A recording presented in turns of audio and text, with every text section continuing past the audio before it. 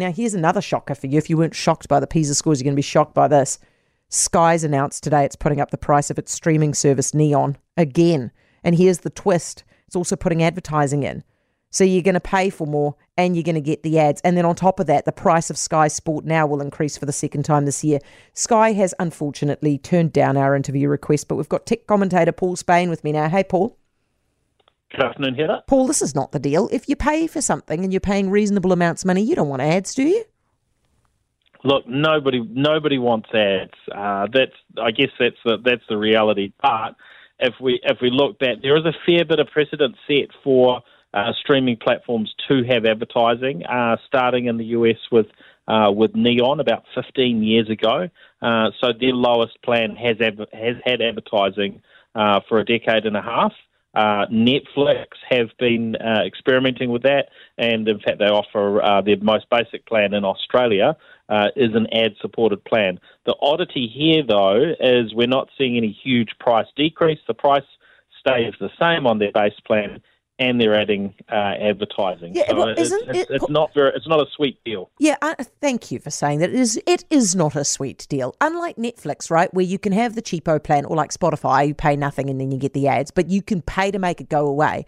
With Neon, you can't. The basic plan is $13 a month. You get ads before the TV shows and the movies. The more expensive plan, $20 a month, you still get the ads when you pause the content. Yeah, it's not as bad, I suppose. Is it just one of those frozen screen ads? It's not something I have to watch. Well, we will see. I haven't seen it yet, other than if you log into Neon, as I did a few minutes ago, there's a big banner up warning you. They've been sending everybody emails. We're all getting this chance to, exit Neon if this upsets us. And I imagine there will be a few people that will just decide, no, this is a hassle. We'll use the other services. Do you reckon it's going to drive some consumers away? Look, I think any time you make these sorts of changes, there will be some people that will exit, and particularly where we've got so many streaming options now, and it's whenever you get a price increase, it's that trigger to have a look and think, well, are we consuming much on this particular platform? Is it worth paying multiple subscriptions?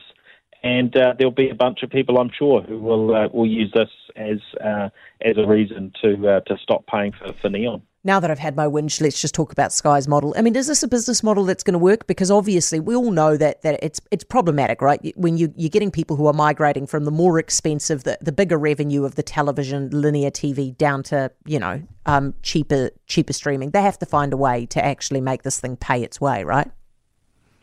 Yeah, look, that's the reality, and we look at Sky's net profit down 18%, this year compared to 2022. So that they have to sort of keep turning the knobs and making adjustments to try and please their shareholders whilst not upsetting their subscribers too much, and it's not an easy thing to do. TVNZ and 3. How are they going with their ads? Are they making enough money off their streaming ads?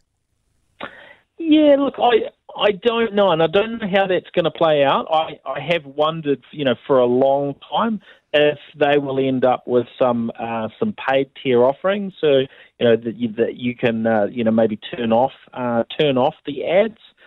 We haven't seen that happen yet, and there's probably sort of some complexities maybe with the rights that they've signed as to whether they can move into that space or not. But it's definitely a challenge, and I think they haven't been doing as brilliantly as as I guess shareholders might hope, be it the government or those with shares in in TV3. So this is just I guess the reality, and Sky are they're doing okay. And I think it'll probably work in their favour, is my pick.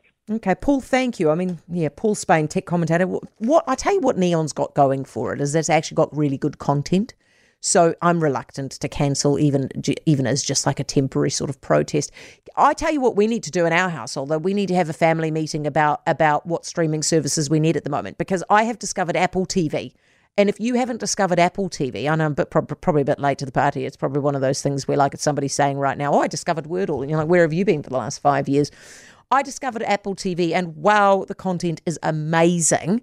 So at the moment for me, it goes Apple TV followed by Neon, followed by Netflix, and then everything else, which makes me think I might cancel the Netflix because I'm not getting anything out of that and save myself some money there. But I feel like maybe there are other people in my house who are watching crappy documentary series about like, you know, ones where they like do the royal family. It's just basically soft porn dressed up as a royal story. I feel like that's getting watched on Netflix. All the more reason to cancel it. I think I've just made that decision. Thank you.